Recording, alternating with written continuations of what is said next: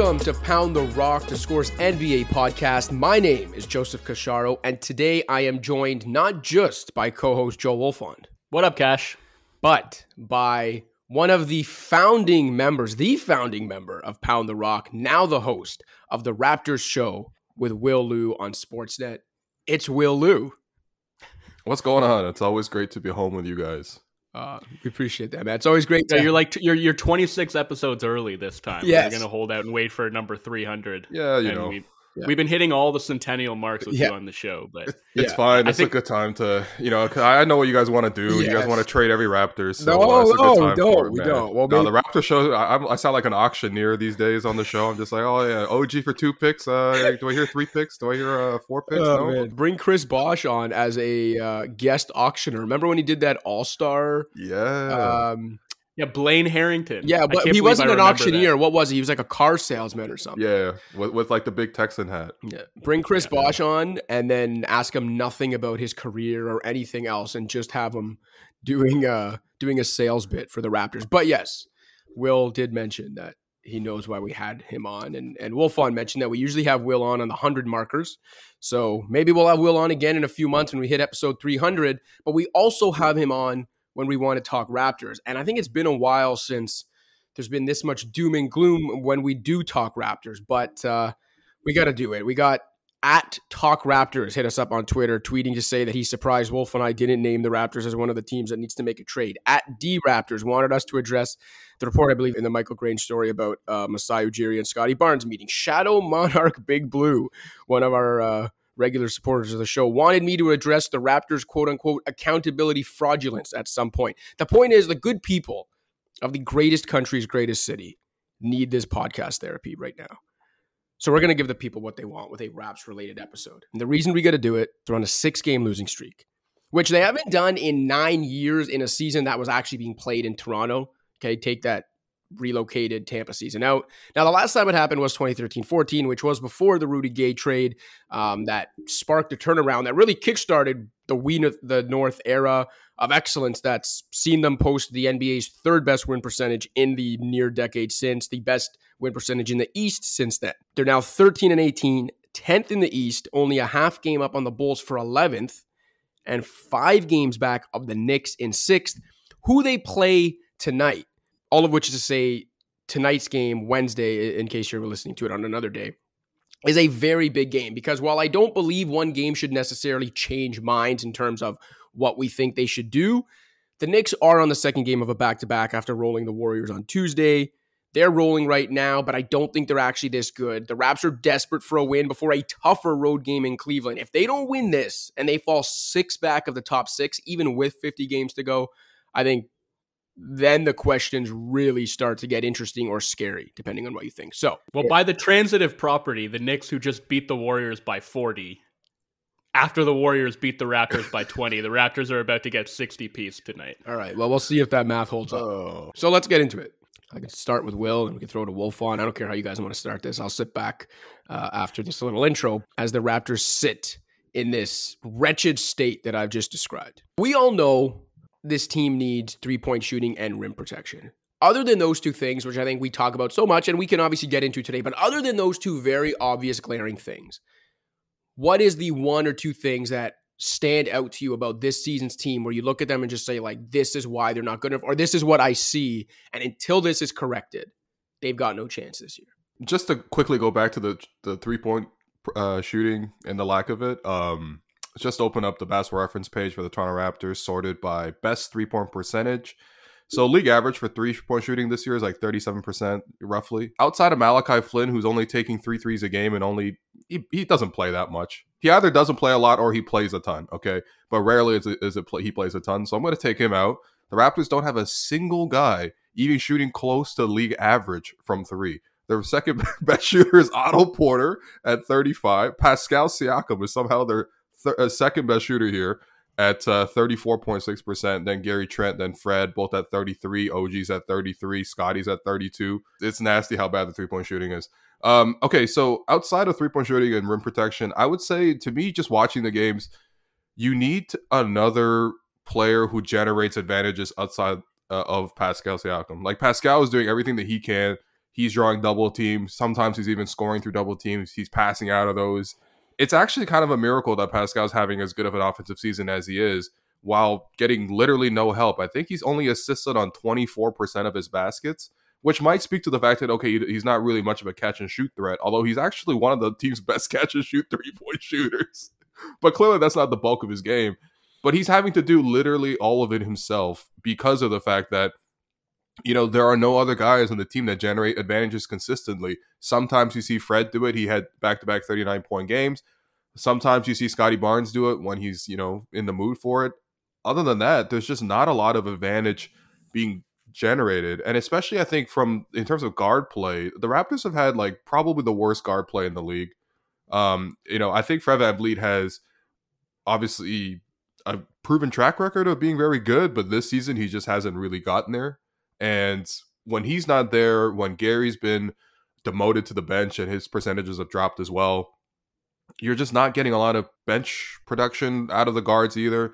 You don't have a guy who generates advantages outside of Pascal, and that just makes this team really easy to guard. Like, of late, you're seeing the Raptors run offense the way Jason Kidd runs offense through Luka.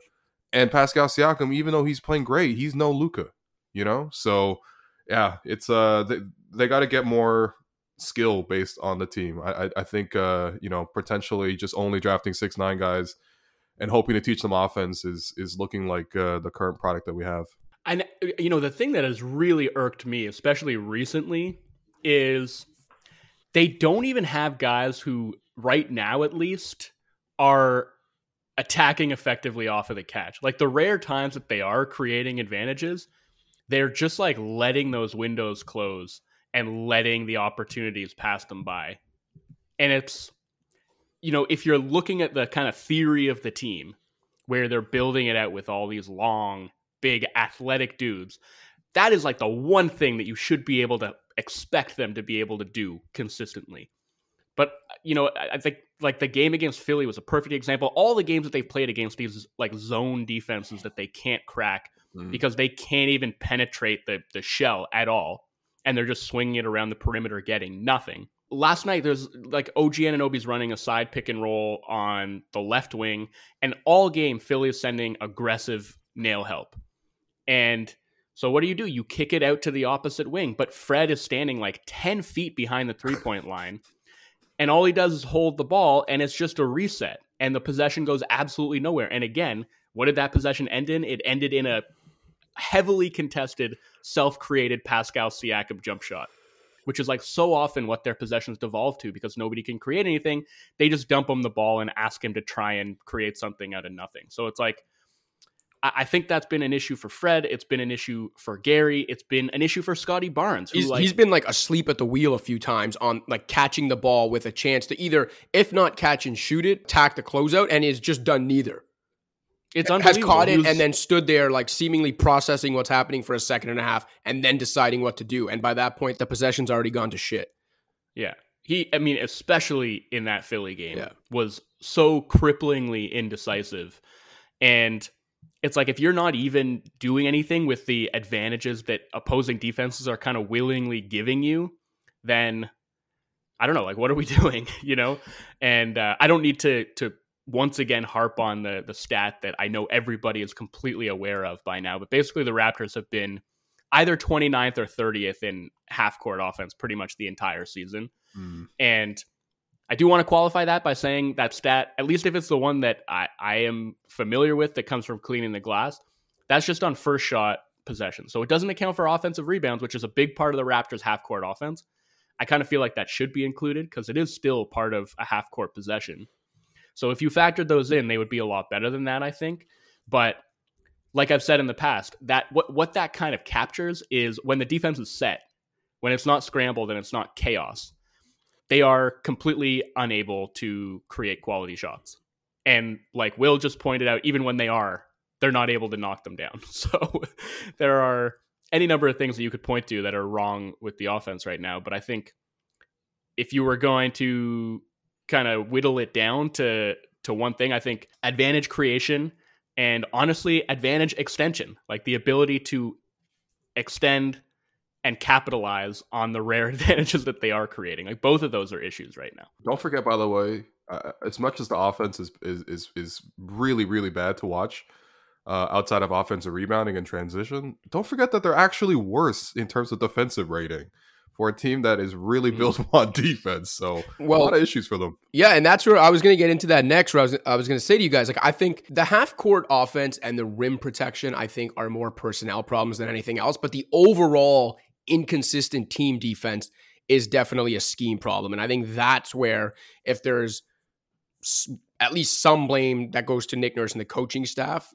that's where it would be. Before we get to that, though, I do want to mention, because, talking about them not being able to knock down shots and that lack of three-point shooting and the math disadvantage they're at when it comes to where their shots are coming from, but also where their made shots are coming from versus the opponent. The last time Wolfon and I were on Will's show on Sportsnet, the Raptors show, which was only a couple weeks ago, I mentioned that despite the obvious roster-related half-court limitations of this team, that given the strides Pascal Siakam has made, both as a creator for himself and for others in the half-court, that if the Raptors' top three-point shooters just started shooting like they usually do, like their career averages, it would at least mask a lot of these issues. It would make them look a lot more, at worst, mediocre, okay? Since I said that 2 weeks ago, Fred VanVleet, Gary Trent, and OG Anunoby. Now, Gary and OG have been in and out of the lineup, but still, those three guys, their top three-point shooters, the guys they relied on for the majority of their shots, in the 2 weeks since I made that comment, have combined to go 34 of 113 from deep. That's 30%. VanVleet, 19 of 66. Trent, the best one of the bunch, 10 of 30. And OG, 5 of 17. In the case of Fred, it's something I've said before too, where even on nights when he's been better this season, other than those 2 39-point games, there really hasn't been a game that I can remember this year where he really took over for any stretch of it the way he did last year when he was an all-star. And the moment I keep coming back to is the second game they lost in Orlando out of the two, when Siakam ends up in foul trouble in the second quarter. And I can't remember how many points the Raptors were down at that point. And Siakam has to go off for the last few minutes of that quarter, but Fred is still out there. And Fred was actually not having a bad statistical game that night, but he just didn't have the impact he usually does. And I thought to myself that night, if this was last year, if this was Fred at his best, yeah, you're disappointed, or you're like, it's too bad, Siakam has to sit, but you're not really that worried. You're in Orlando, you've got Fred VanVleet on the court, you're like, they'll be fine, because Fred will create something here. He'll do something enough in these next few minutes to keep this game either within reach or maybe even create advantages for the Raptors. And instead, I had none of that trust. It was like, Siakam's going to the bench, they're getting a lot through him right now, they're cooked. They're going to be down even more going into the half. They're going to lose another game to the Magic. And I think that just VanVleet's, I don't know if lack of presence is the right word in terms of his impact. I don't think it's through a lack of trying, obviously. It just hasn't been there for him, whether it's the shooting or other things, a back, I don't know.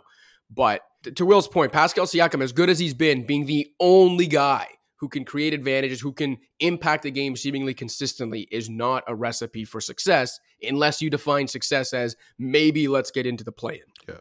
And again, this is where if you were a top 5 team defensively, you could probably still make this work. You could probably still be above 500. You could be in a playoff position.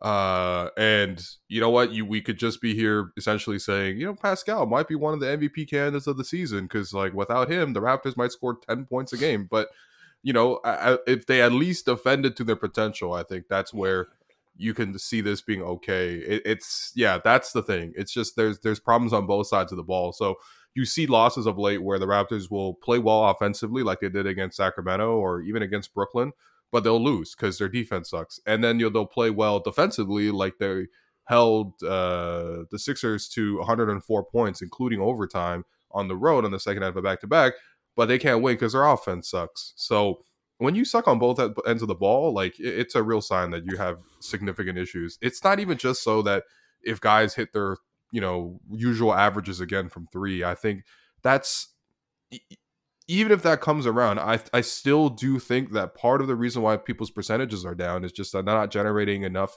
advantages throughout the course of their offense outside of Pascal Siakam to even get guys consistent, comfortable looks. And then you just end up seeing almost like a lack of confidence throughout the team, because they kind of know that there's going to be a 5-minute drought coming once per half. And again, it's hard to win that way. So are we going to trade everyone yet? Is that what's going on? Well, we will get to this, but I do want to ask you guys and hear from both of you.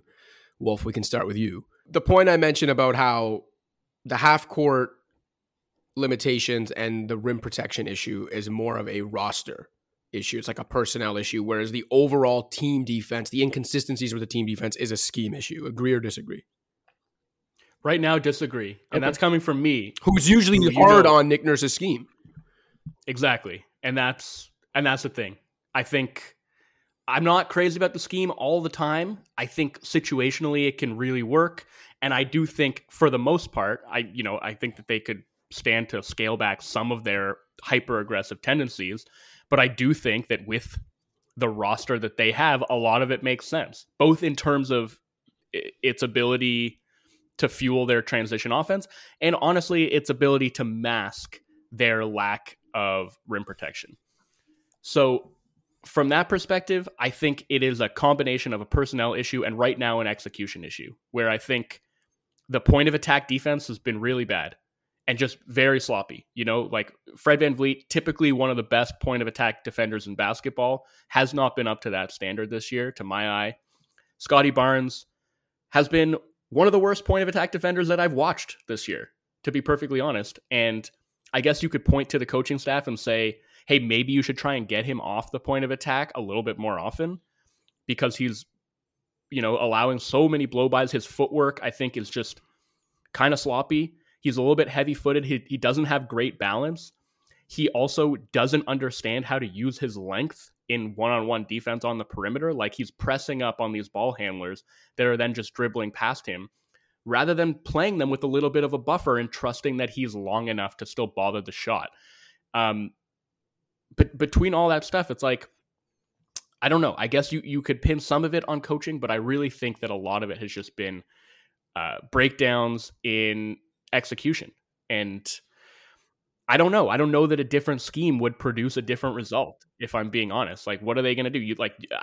Do we really think that playing conventional drop defense with this personnel would have a significantly better effect? Like, they could try to leave some guys home in the corners a little bit more often, but I think, like, we've seen what Christian Koloko has looked like in ball screen coverage, and it's not like there's some other ready-made answer in terms of a defensive anchor with Precious Achiuwa out of the lineup. I mean, that's something we haven't really talked about, right? I think that's, if we're talking about the Raptors' internal or external projections, and even me, I was skeptical about this team coming into the season, as you know, Cash. But if there was a case to be made for optimism and then, either sustaining what they did last year or taking a step forward, I think a lot of it came down to Precious and what he showed in the second half of last year. And he just hasn't played. And I think that is, like, again, you're looking at players who can theoretically anchor the defense in any type of ball screen coverage. It's just not something that they have right now. So I actually don't think that the schematic stuff has been the biggest problem defensively so far. If you just sort of zoom out and you look at, like, the big picture, like, what are the numbers telling you about this defense? It's like, at least last year when they were playing this style, and it's not just about, blitzing pick and rolls and, like, showing all that ball pressure on the perimeter. It's like the aggressiveness at the second layer of defense, where guys are really stunting, helping at the nail, peeling off of the corners, and all this help is going to the middle of the floor to do the rim protection by committee thing. And we know what they're giving up as a result, but at least last year they were one of the better teams at limiting shots at the rim. But that's no longer the case. They're like bottom 10 in opponent rim volume. And still, they're getting demolished when teams do shoot at the rim. I think 28th in terms of opponent field goal percentage at the rim. So it's like you can't be giving up a ton of threes and getting lit up at the rim, and they still foul like crazy. They're like 100% dependent on generating turnovers defensively right now. Yeah, the Raptors are very focused right now on winning the margins of basketball rather than, like, winning basketball itself. It's like their offensive strategy is like, let's get a shot up. Maybe let's get a good drive to the basket. It doesn't really matter if we make the first shot because that creates a good offensive rebounding chance. Mm-hmm. And then defensively, it's like, let's bring a ton of pressure to the ball. Let's try to catch guys sleeping, probably a little bit of gambling here or there. And then, boom, we're out in transition, and that's when we can score. And it's just like, you're playing a loser kind of game of basketball. I'm sorry. Like, you're just really bad at half-court defense and half-court offense. That's like 80% of the game. Yeah. You can try to maximize and game that 20%. You can turn that 20% of the game into 25% of the game. If you're great and you work so hard, you could turn that into 30% of the game. Guess what? You're still losing 70% of the game because you suck at half court basketball. And That's a real issue, you know? So, I mean, I agree with everything that Wolfon's saying there. I think the thing that's really been confusing to me is the fact that the point of attack defense has been poor for them, because this is a roster that they have better defenders. And I think for me, you know, I remember interviewing Nick Nurse at the start of the season, and I asked him this question in particular, and I was like, you know, why is your defense so aggressive, right? And his whole thing was just like, I really believe in ball pressure. Like, it's like a philosophy of mine. You know, I really believe that if you let the ball go wherever it wants, then that's going to be a really bad thing. So I'm like, okay, I get that. And of course, no one in theory says like ball pressure is a bad thing in basketball. But the thing is, you have to apply ball pressure with the understanding that you're not just giving up blow-bys, right? And you're not just getting close just to get close. Because essentially the ball is getting anywhere it wants right now anyway. On top of the fact that you have opposing star players every single night, I literally see them come in and talk about how, oh, I'm playing Toronto, I know what's going to happen, right? Like, you literally saw Joel Embiid, who, whatever, if you want to say Embiid's a little salty, like, I wouldn't be surprised. You know, he obviously is good for a troll tweet quote here or there, but he literally said after the Raptors played them last, quote, when you play a team like Toronto, they don't really care. It seems like most of the time they don't care about winning. They just want to shut down the opposing star player. You know, like, and of course, like, I don't think that's true. I think Nick Nurse will tell you that, like, the key to winning games is to, like, slow down Joel Embiid. But at the same time, like, you know, I think the opposing teams really know it too. And I think that's maybe for me watching it the last couple years, that surprise factor is kind of gone. Like, I really do think that other teams know exactly what to prepare for. And you can compensate for the surprise factor being gone by actually getting better at, you know, half court offense and half court defense. And that's just what we haven't seen from this team. So the real question is just like, is that growth going to be possible with this group? Is that growth going to be possible with this coach? Can Nick Nurse essentially say, like, there's no reason why the Raptors couldn't play a defensive style, maybe a little closer to Boston. Obviously, Boston has way better defensive personnel, they have way better rim protection, or even closer to the Clippers, for example, where they have, like, you know what, we're going to switch, and we're going to switch everything, but we're not going to be so aggressive on the ball. And we'll try to keep the ball in front. You know, we'll give you a little bit of a gap. If you want to take pull-up jumpers, stuff like that, like, I'm kind of cool with that, you know. And but we're not helping off of every corner shooter. We're not having to bring a third defender over all the time. And can we kind of play that style where we have 6'9" athletes? Let's actually let them defend using their length. To be honest, you know, right now, just the way they're playing just doesn't look good. It's not producing good results. And I think people are also kind of tired of watching it too. Like, that's not an insignificant portion. Like, the teams do get stale and teams do get old, even though this is a newer group that we really saw come together last year. When you see the exact same group brought back with the same weaknesses, but almost fewer strengths, people are going to want changes, you know? Yeah, and This is why, like, when we had that conversation preseason, Cash, and I was sort of pointing out the reasons why I felt like, and I'm not going to pretend like I thought it was going to be this bad. And I also don't think that it is going to continue to be this bad either. Like, we're obviously catching this team at their lowest point, and I don't think they're nearly as bad as they have looked recently, and health has had a lot to do with it. But, like, the exact reasons that I was concerned is that you could look at their offseason moves and look at the way the roster looked and say, all of the issues that were present last year are going to be there again. They have not addressed those really in any shape or form. And if you try to just run it back and do the exact same thing and win in the same way, there are going to be diminishing returns. You're not going to catch teams flat-footed in the same way. They know what to expect. And I think, you know, to a certain point, the league has caught up. And also, it's like, they're making it harder on their defense right now with the offense, right? Like, the fact that they're putting the ball in the basket so infrequently just means that they're not even getting a chance to get their defense set that often. And then you wind up, you know, it doesn't have to necessarily be like an outright transition opportunity, but you're getting cross matches and things that can make you a little bit uncomfortable. And also, obviously, a huge part of their offensive philosophy is crashing the hell out of the offensive glass. So it's like, you know, you're either, in a lot of cases, just missing a shot and a team can run off of the miss, or you're missing a shot and you're having to send 2 or 3 guys to the glass to try and keep that possession alive. And then you're back on your heels again, going the other way. Like, one thing kind of, I think that we saw this last year with the Raptors, where it's really less with them about there being 2 ends of the floor. Both those ends of the floor are very connected for them in a way that is not the case for a lot of other teams. And what they do at one end is heavily dependent on what happens at the other. And so I think we're seeing their offensive limitations bleed into their defense, which is supposed to be the strength of the team. But I feel like it can't really play up as the type of strength that it could or should be, just given the deficiencies at the other end.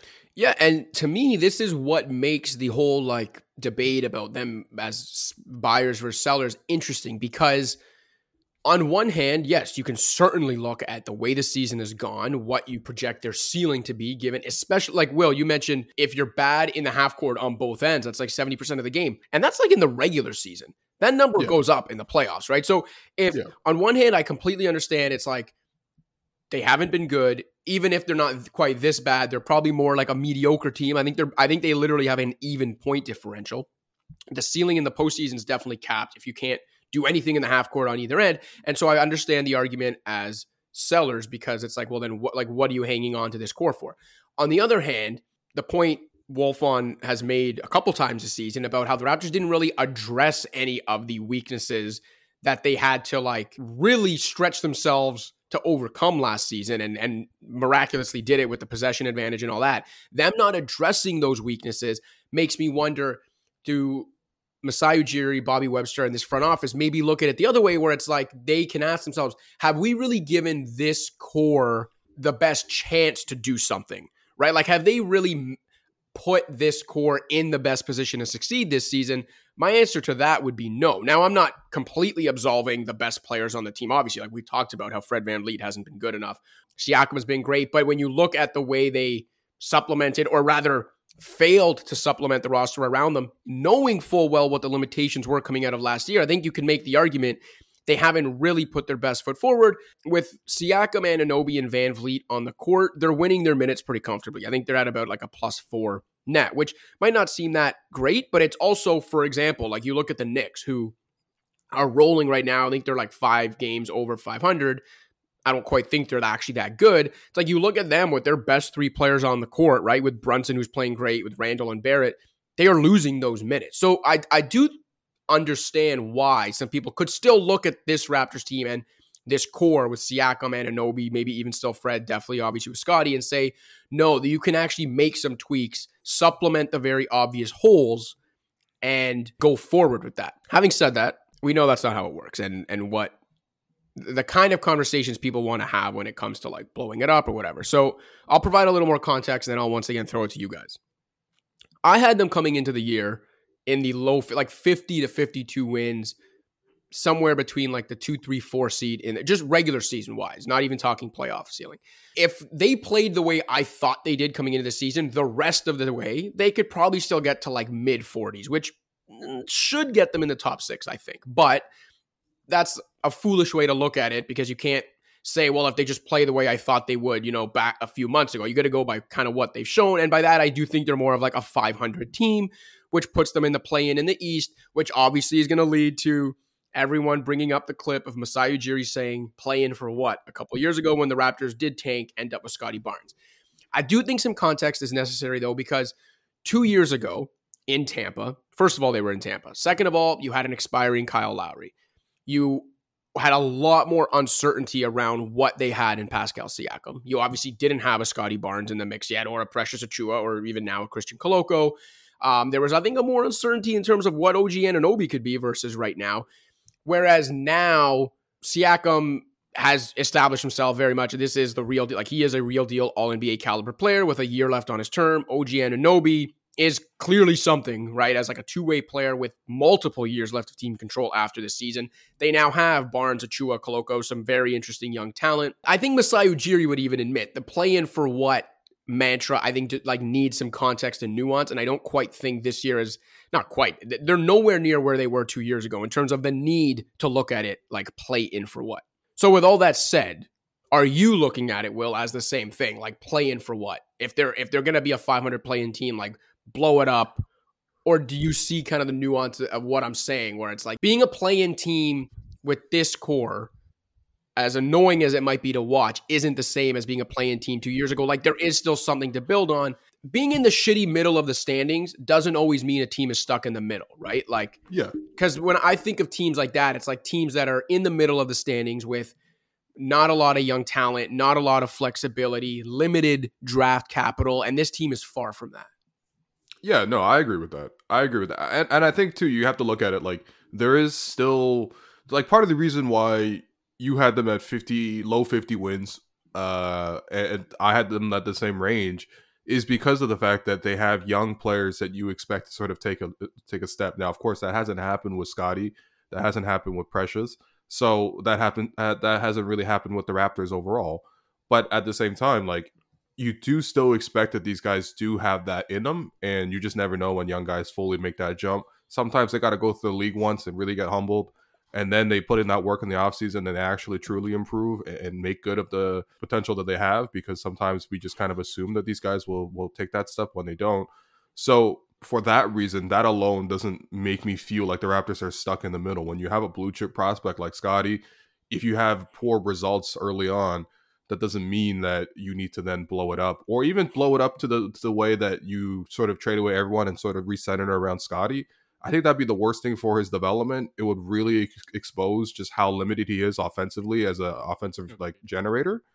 And I think that would actually hurt his confidence even more. I think the better way to develop him is the way that the Raptors have been trying to right now, which is you have an established offensive system around him, guys who can generate, guys who can take attention off of Scotty, and then he can play within that while then slowly giving him reps, or even occasionally giving him reps, or when he's in one of these moods where he takes over the entire quarter, it's like, okay, we're going to step aside. You got this. You want to go head to head with KD, go ahead, and he did it. It was great to see, right? But I think that you need sort of that shelter around them. The way I'm looking at him is like he's a kid, and you need like kind of parents on the team to sort of like make sure that things are actually okay around it.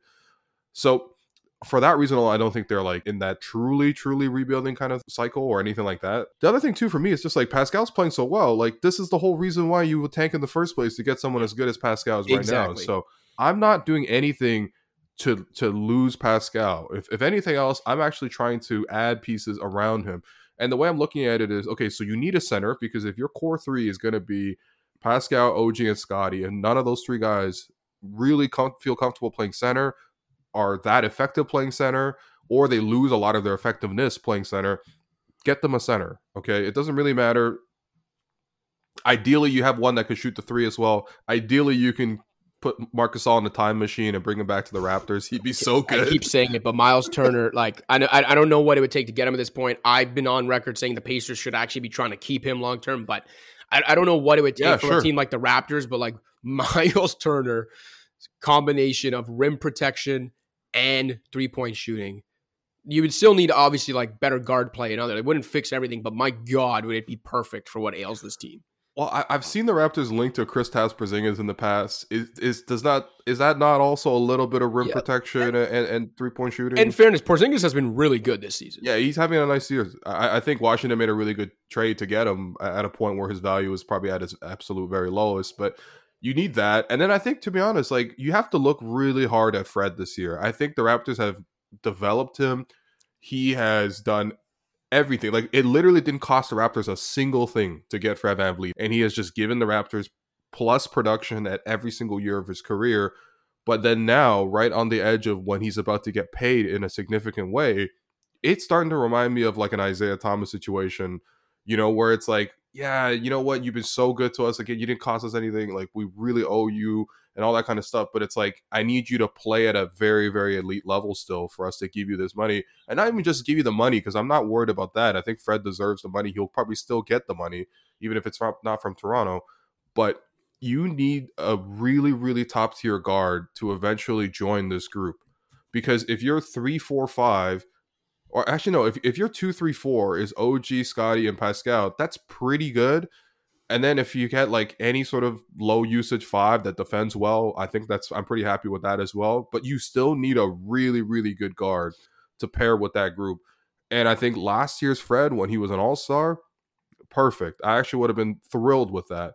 But if he can't get back to that, if he doesn't show the Raptors that for like a month straight at least before he goes into free agency, you really have no idea what you're supposed to be doing with that, because he's playing at a level right now where he might have to pick up the player option. So that's the question for me, especially when I'm watching games where he's shooting like 2 of 11 from 3. I don't think it will come to that for him, and I don't think that it's, quite an Isaiah Thomas level situation. Obviously, we'd never That know was different. There was like a super big injury. I just mean that like a guy who means a lot to your franchise, who you probably will need to pay a ton to at an age that you don't necessarily want, but you get real hesitant, and then hopefully it doesn't go down that route. I really do feel bad for what happened to Isaiah. Well, yeah, I mean, Jesus Christ, who doesn't? That was like one of the most precipitous declines that we've ever seen from an NBA star. But I think this is what makes this crossroads that the Raptors are at. And maybe they don't see it that way. Maybe they're not in their minds at a crossroads and they're willing to just ride this out because they feel like they have a long enough runway. And I don't think they would necessarily be wrong to think that, in spite of what you mentioned about them not being enjoyable to watch and the fan base being super antsy. I think that they would have good reason to take a bit of a longer view. Yeah, the fan base being antsy doesn't change the fact that they're selling out every single game at, exorbitant prices. So yeah, and I'm not saying that's the only way that we should be looking at it. Of course, I'm just saying, like, if you're talking about like an organization thinking about like, oh no, the fans are getting antsy, they're not worried about like what we're saying or what people are saying on Twitter. They're looking at, they're like, oh, they're upset, but we still have 20,000 people paying like some of the highest prices in the league every night. We don't consider that antsy from our perspective.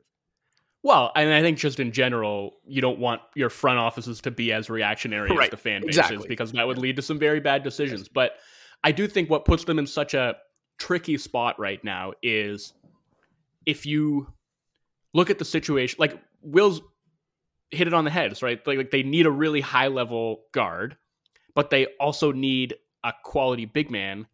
And it's very tough to address both of those things. Like they're not going to do it in one fell swoop. It's not going to happen this year. Mm-hmm.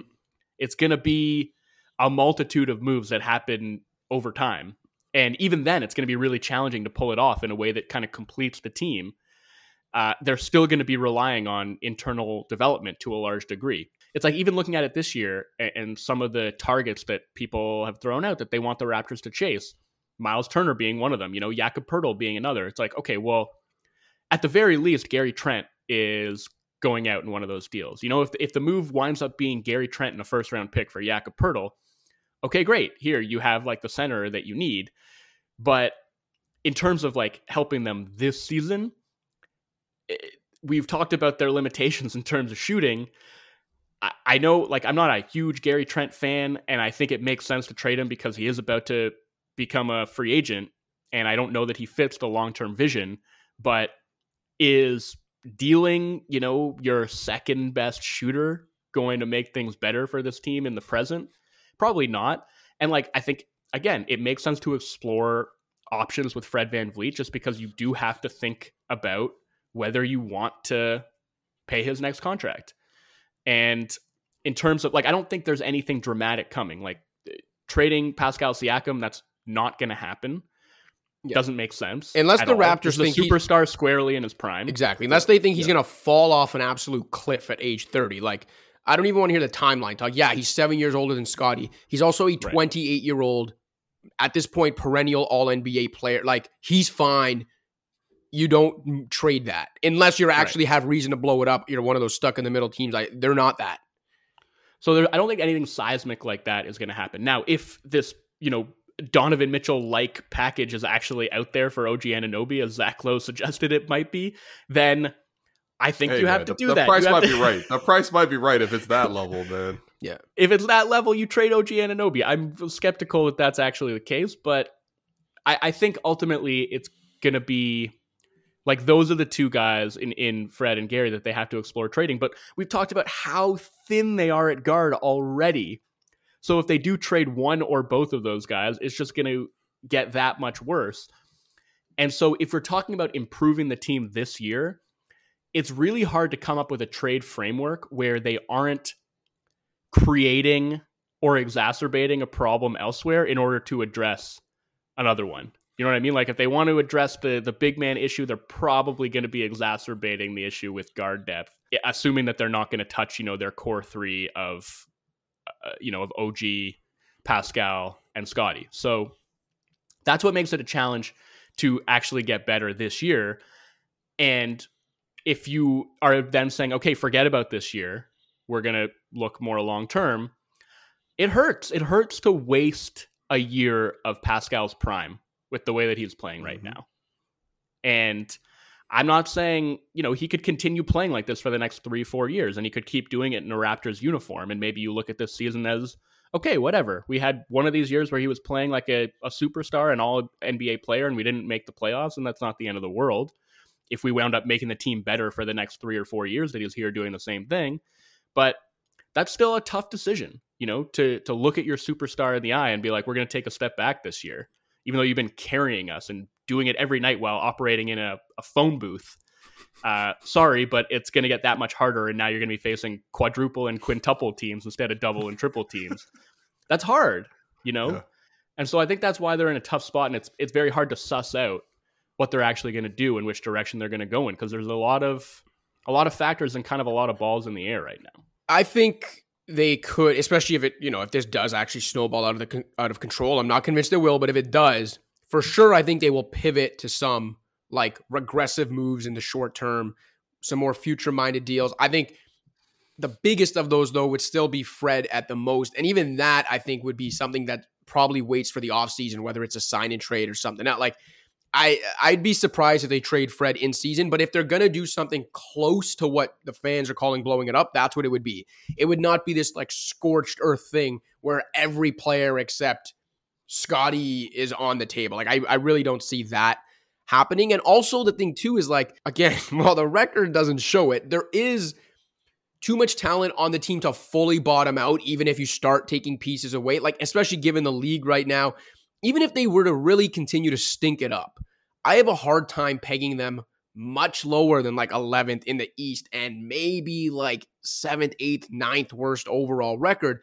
So you also have to look at it as like, whether it's you talk about wasting a Siakam season or blowing it up when you don't need to quite go that scorched earth. Like, you really want to do that for the 8th or 9th best lottery? It's like, we're not talking about a team that is actually that close to what the bottom 4, 5, even 6 will be this season. And I think that all has to be taken into context when people just like stoop to the very easy, well, team is underperforming expectations, look like a play-in team, and therefore everyone must go except like the absolutely youngest players. Like, it just doesn't work like that, and front offices don't work like that. And quite frankly, I don't think this team is going to work like that. But I guess my final question for you, Will, and then Wolfon as well, is given everything we've talked about today, given the buyer versus seller debate, put it all on the table. If someone asked you right now, like, forget this, look towards like next year and maybe a couple of years down the line, what you consider the Raptors' future core to be. Like, is it Barnes, Siakam, and Anunoby? Do you still slide Fred in there? Do you take Fred out of it? Like, what would you say right now if someone asked you, what is the Raptors' 3 or 4 player future core 2 years from now?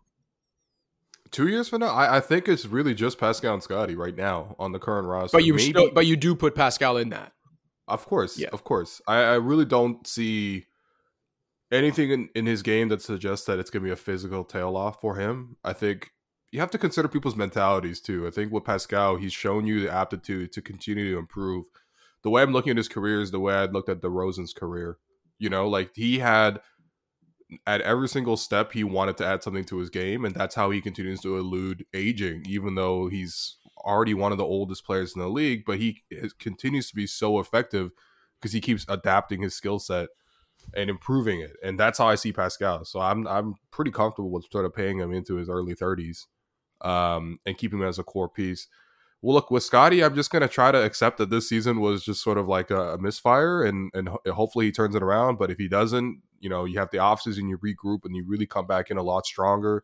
You want to see a much better handle from him. You want to see just even probably a much better attitude overall from him, just in terms of like, there are games where it feels like he's taking ownership of what's happening for the Raptors. And then there are games he's just like kind of sits off to the side, and to be honest, I'm not okay with any of the Raptors who are going to eventually be main players for me. Like, I'm talking about 1 or 2 that just sit off to the side. Even when Fred sucks, he's like, this is still like a thing that we have to solve, and I feel responsibility in it to solve it. You never see Fred just like, okay, I'm off to the side, you know? So I need to see that from Scotty, and that's probably just more maturing to do as somebody who's 21, but he has that talent that you do need to always try to invest in. Past that, you know, like I would put OG in that group, but then again, if the price is what it is right now, because to me, it's like, if that's what people are willing to pay for OG Anunoby, that tells me that people are willing to pay the max for OG Anunoby. So if you're going to keep OG long term, you got to pay him the max. So the max is probably going to be like 40 for OG. If Pascal makes All NBA, he's going to be at 50. You're going to pay $90 million for those two? Like, you know, would I say OG is 80% as good as Pascal? I wouldn't. Yeah. No, I think that's a good point. And to be clear, I think he will get the max. He's clearly getting the max. Yeah. Yeah. And this is the thing, and I know we all don't love talking about players in these coldly analytical terms, but the fact of the matter is, I think you can make a pretty good case that he's never going to have more value than he has now on this current contract. Like, this is an extremely team-friendly deal that he's on for the rest of this season and next year. Mm. And once that new contract kicks in, if it is indeed a max or even a near max, it's not as desirable an asset. And again, I hate referring to players as assets or talking about their value in terms of what they make. Players should make what they can get. Yep. But if we're talking about him as a trade piece and what that could bring back, you're not ever going to be able to get back what you could get for him now. So I'm not saying that means the Raptors should trade him. I would be perfectly happy with them paying his next deal and him just being part of the core moving forward because he's amazing. But I think if you are thinking about this season and potentially next season too as more bridge years, then that's something you have to consider. Like it has to be at least on the table. So I kind of agree with Will in that it might just be Pascal and Scotty. But first of all, I'm not going to say that this season hasn't taken a little bit of wind out of the sails on the Scotty hype. I guess it would be a hype boat if I'm talking about sails. I don't want to mix my metaphors here, but yeah, it's taken some of the wind out of the sails. But in terms of my like long-term optimism, I wouldn't say that it's dimmed all that much. And I even said to you at the start of the year, Cash, that I kind of thought that his development wasn't going to be super linear and that it was going to be more incremental. I would have hoped to have seen him at least like take a little bit of a step forward or at the very least plateau rather than take a step back as he's done this year. But in the long term, I'm still very optimistic about him. But I do think what's really important, especially in the short term, as he builds out that skill set, as a creator for others, as a self-creator, he needs other guys around him that can create advantages for him and put him in spots to succeed. And I feel like that's been a big part of the struggle this season. It's like they wanted to shoehorn him into that role as a point guard. We saw how much he struggled with Pascal out, especially. And I think adding more shot creation to this team would go a long way toward helping Scotty Barnes ease into his transition to being more of like a playmaking forward, and rather than just like right now, I think his skill set is more conducive to being a play finisher, and rather than just having him operate in static post-ups and just having to create everything for himself, I think it would be really beneficial to have more players on the floor who could create stuff for him. I'm not in disagreement that Siakam and Barnes are the two guys that I can confidently say are the core. I'm leaning more towards having OG in that core than maybe you guys are, but I also completely agree that if that low, I don't know if you'd call it a report or mention on the pod, is true, that OG Anunoby can fetch you anywhere near a Donovan Mitchell trade package, then I'd say the core is just Siakam and Barnes. Yeah. And again, it's not about OG skill set specifically. It's really just about, as Wolfon said, it's the moment in time in which you are getting moved, because he is the rare guy who can fit on a lot of contenders immediately, but his contract's low. They don't have to give up that much outgoing salary, Like, he would be a championship completing piece for Phoenix. He'd be a championship completing piece for, honestly, Brooklyn. If Brooklyn was somehow able to get OG without having to sacrifice some of the other, it would be so good for them, right? You could put them in Cleveland. They would be a championship contender in Cleveland. It would instantly solve their biggest issue. You could put them in New Orleans, and that team would be just terrifying with him. So you could literally go down the list, and you could see why if he would ever be available ahead of the trade deadline, why there would be an increased demand because you would need to beat out all these other offers. Like he'd be the number one player on a lot of teams' boards. We even saw that in the offseason when Portland tried to go for him, and Toronto had the 7th pick available to them and Josh Hart, and they said no because that was not the right time to get rid of him. The time might never be right to get rid of him. If you really believe he's going to take that next step offensively, then he's probably worth a max player to you. But right now, he's worth that to some other team. Yeah. He's going to be the guy where if the team wins the finals and OG Anunoby's on it, you're going to give him that Andrew Wiggins type of love that he got last year with the Warriors. And to be honest, I think OG's even better than Andrew Wiggins. Yeah, so do I. And I also just want to say, just because we've been super negative about the Raptors on this entire episode, which is deserved given the way that they've played lately. I actually don't think we've been that. I think we've been pretty balanced. I think that this is still a good team. And I think if they can get healthy, which is a big if, I don't know when Precious is coming back. Otto Porter, their big offseason addition, has like barely played. And I mean, that's Otto what Porter. Shock, you can't necessarily expect that. I didn't see that coming. But I do think Fred will be better. Like, he will shoot the ball better. He just has to. Like, his track record is so long of being an elite, especially a catch and shoot 3-point shooter. I was listening to your episode with Blake from yesterday, Will, where you're talking about his catch and shoot shooting numbers this year compared to the rest of his career. And it's just insane. Like, guys, that just doesn't happen. Uh-huh. So I think he will be better. I think that will solve a lot. I think this team will ultimately, maybe they'll be a play-in team. That's assuming, obviously, that they keep the core together for the rest of this season. And to your point about, play-in for what? Is this really worth it? I think there are degrees to that, right? It's one thing to be a play-in team on the level that Charlotte was last year, where you're a 10 seed and you get blasted in the first play-in game and that's it. And being, like what Minnesota was last year, where they were a 7 seed, won a really emotional play-in game over the Clippers, and then had a super fun, competitive, hard-fought series against the Grizzlies, right? Like there's a big difference there.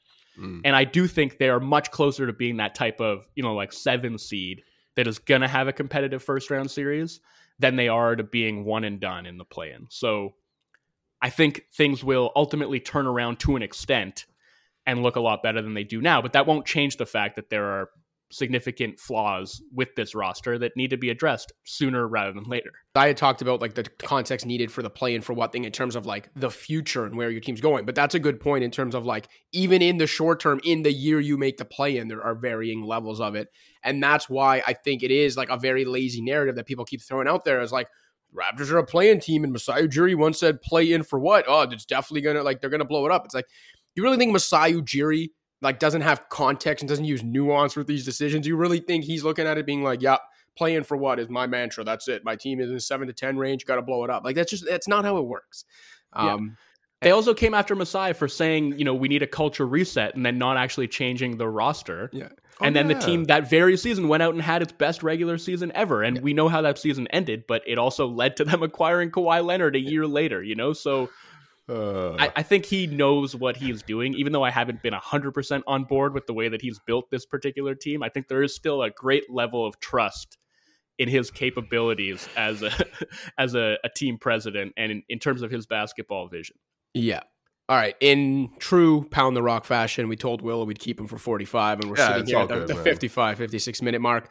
I gave you an early hard out. It's all good. I know what it is. Wolfon and I will take the break, then come back with Make or Miss and a fan shout out. But got to give love to Will, the best doing it in the game in Toronto, covering the Raptors. We know that. You know that.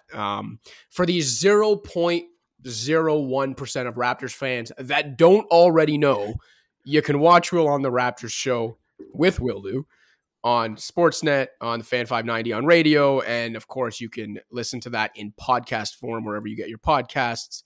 Will, anything else you want to add here before we let you go? No, man. Pound the Rock as always, forever. And no, I'm just every single time I come on, I tell you guys this, but very proud that you guys continue to do the show and find your voices, and you guys have done big things. And yeah, no, I'm just really happy, man. We appreciate you, brother. Appreciate you being a proud father to me, despite being 8 years my junior. It's all good. You're all my blog children. It's all good. No, I'm kidding, man. I'm actually Cash's blog children. Well, listen, man, we're very proud of you too. You're doing fantastic work over at Thank you. Sportsnet. And also, you just said this.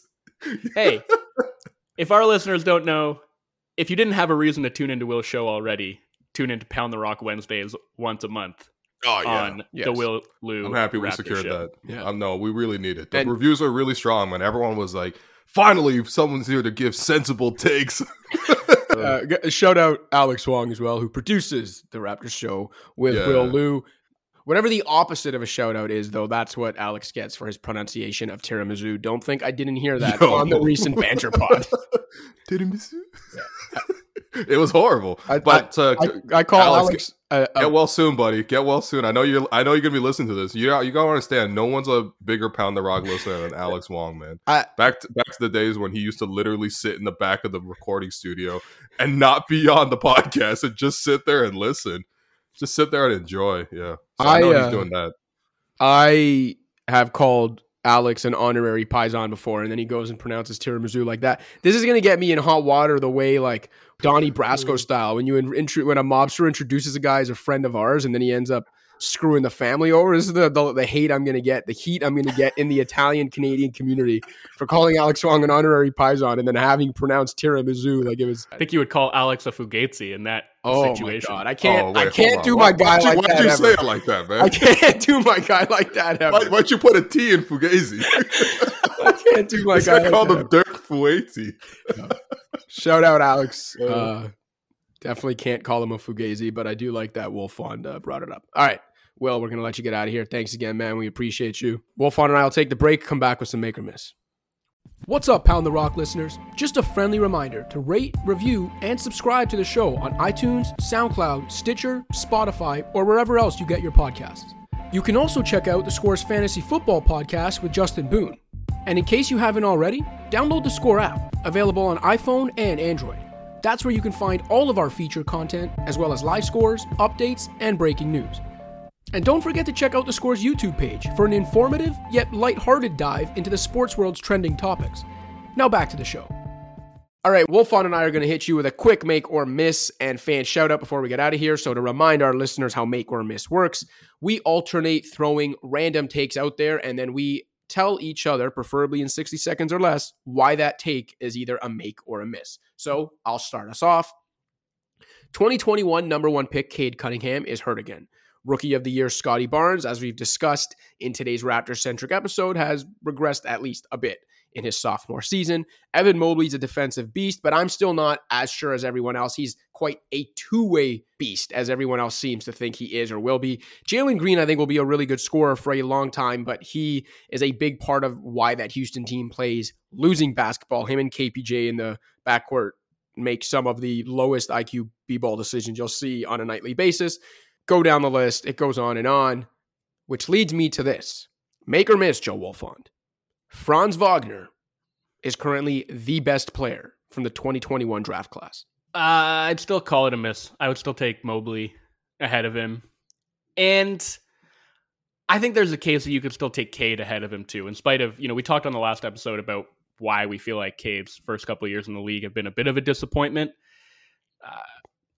It's tough. Franz has been really, really good. And what he has shown as a creator at his size, I think he has tremendous feel for the game.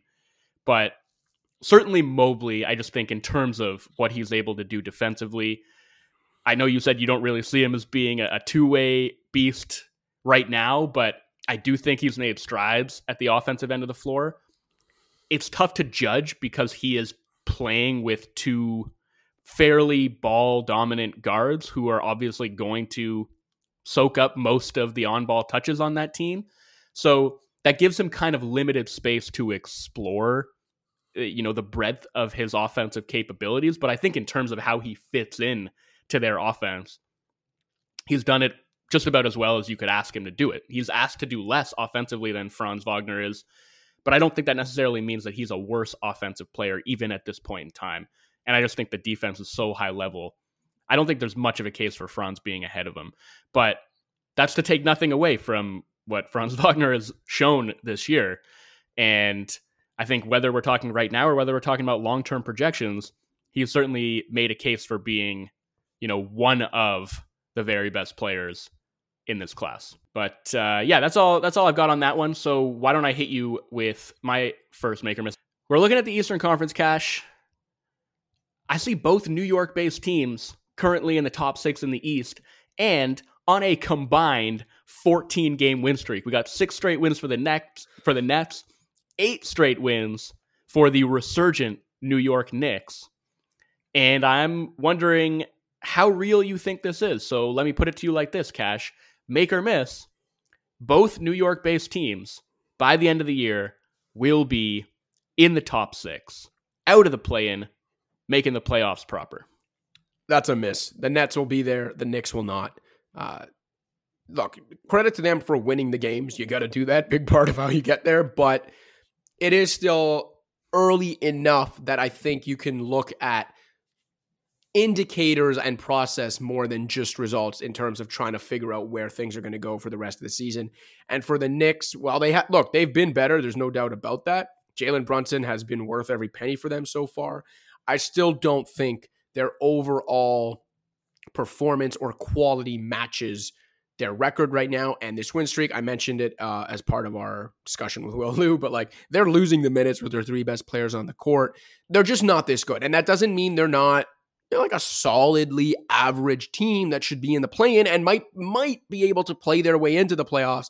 But top 6 after 82 games in this Eastern Conference, I don't think the Knicks are there, despite what this winning streak and, a recent blowout of the Curryless Warriors would tell you.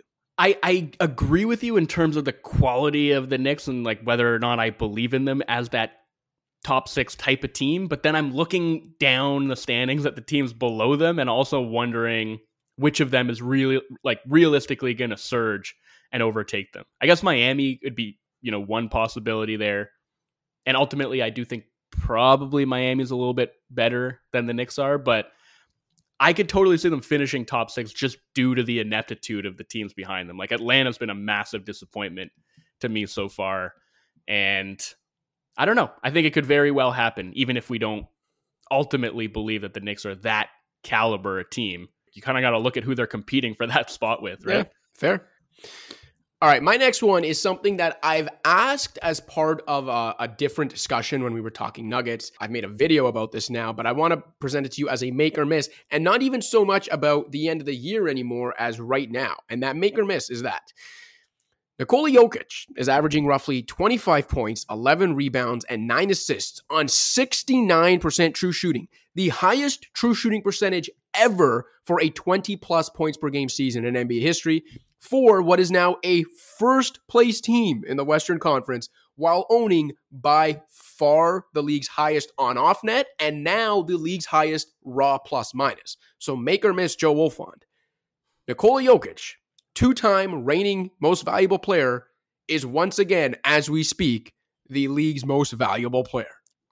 Why you got to do this to me, man? You know that I hate awards talk this early in the season. You're going to make me do this with the proverbial gun to my head. Yeah, okay, so I will call it a make. That's tough because I think I'm kind of factoring in Steph Curry's injury here, even though I shouldn't because we're just talking about the point of the season that we're at right now. I kind of do think on balance, Steph's been a little bit better, so maybe it's a miss, but if it is, it's a very narrow miss. I think he's been right there as, one of, if not the most valuable player in the league. But the one thing that is kind of making me a little bit hesitant there is just, despite, as you mentioned, them being the number 1 seed in the West right now, and despite him being obviously the biggest driver of that by several orders of magnitude, and all the stuff I mentioned about, it's not just about how poor they are when he's off the court. It's about how good they are when he's on the court and how essentially you can put him with any combination of players on that team and they're still incredible. But anytime you take him out of the mix, they're terrible. It's like he is pretty much the sole driver of their success right now. In spite of that, I still just think his defense has been super disappointing, especially compared to the kind of level he got up to on that end last year. And if he's really going to sell me on him being, the 3-time repeat MVP winner, I would like to see him tick up the intensity level at that end of the floor a little bit more. And I actually didn't watch their game against Memphis last night. I got to go and do a rewatch of that game or I guess it wouldn't be a rewatch, just a watch of that game because I missed it. But they held the Grizzlies to 91 points, so I want to see how he looked defensively in that game. But up to that point, they've been 27th, 28th in defense for most of the year. And as the guy in the middle of all that, I think he's been a significant culprit. And that makes it difficult for me to anoint him as, the most valuable player in the league when the, vast majority, if not all of his value has just come at one end of the floor. But it does speak to how good he's been at that end of the floor that he still is very much in that conversation in spite of the defensive limitations.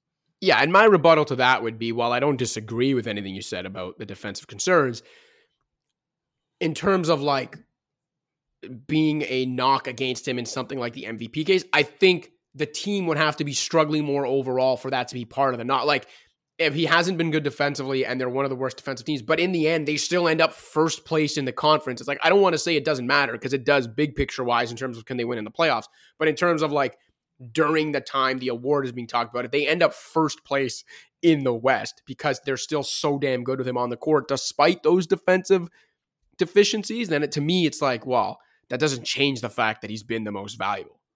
Well, in the West, but there are two conferences, Cash. Yes, I don't know if you're aware of this, but that's fair. The Eastern Conference does exist. It does. And the Milwaukee Bucks are currently first in the East. And there's a player there who very much dominates at both ends of the court that would have a pretty strong case in his own right. So this is why we wait to see how things play out and we don't give out hardware less than 50% of the way through the season.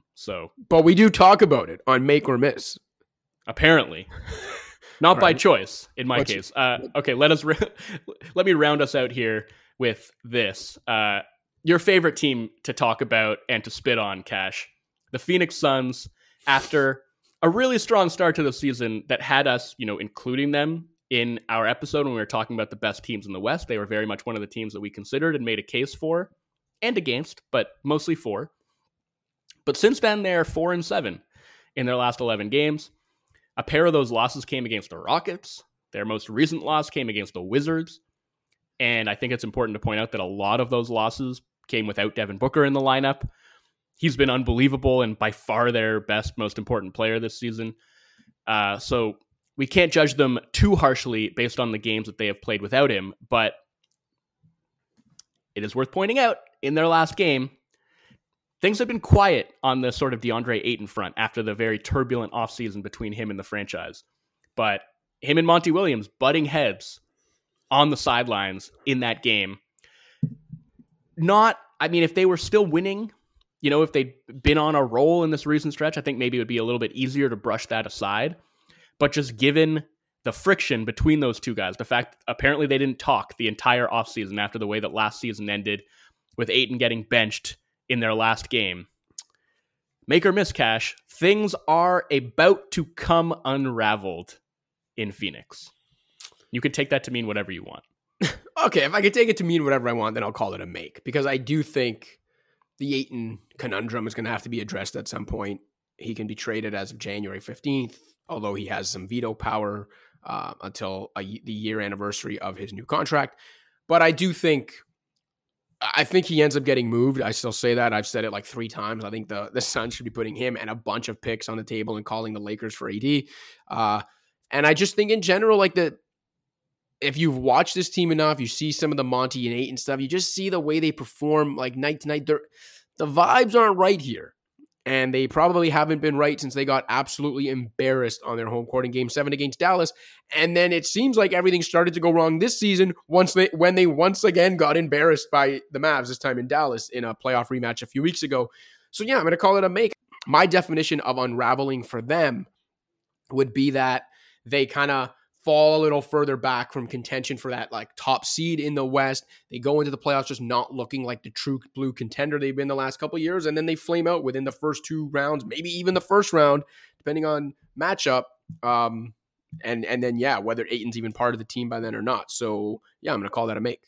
I would just say, I think that Booker has elevated himself to a level where it would be very hard to justify a move that represented a step back for sure this season. Sure. So, potentially we are going to see Ayton get moved, but I think that it would have to be in at least a lateral move. One where like they get back an equivalent type of player or a package of players that equals overall equivalence in terms of skill, and it just improves the vibes, I guess. And then like that is how they move forward, because I think they owe it to him with the way that he has played and the way that he has carried them for points this season to give it an honest go. Because like we've said many times, nobody's running away with the West. They could very much be that team, but obviously that's going to be difficult if they're having all these interpersonal conflicts. And so I'm very curious to see what they do to navigate this, because they have as good a reason as anyone to kind of either push forward and like try and get better, or at least, stay the course. And obviously the 8-and situation is complicating that right now. So between him and Crowder, like they're going to be one of the most active teams you'd have to think leading up to the trade deadline. Where do they go? I don't think the AD thing's going to happen, unfortunately. I would love to see it, but I don't know if the Lakers are going to be on board with that, even though AD is injured right now, predictably. Yeah, exactly. Part of the reason why I think it should happen from the Lakers' perspective. But anyway, there's another make or miss for you. The last make or miss of 2022. We're going to try to come back with a second episode later this week, probably Friday, but it won't contain make or miss. So we'll revisit this segment in the new year. Until Friday's episode, I will hit you with a fan shout out. This one's going to go to Brent Benton, a Lakers fan in Roseville, California, who sent the most thorough email a Pound the Rock listener seeking a fan shout out has ever sent.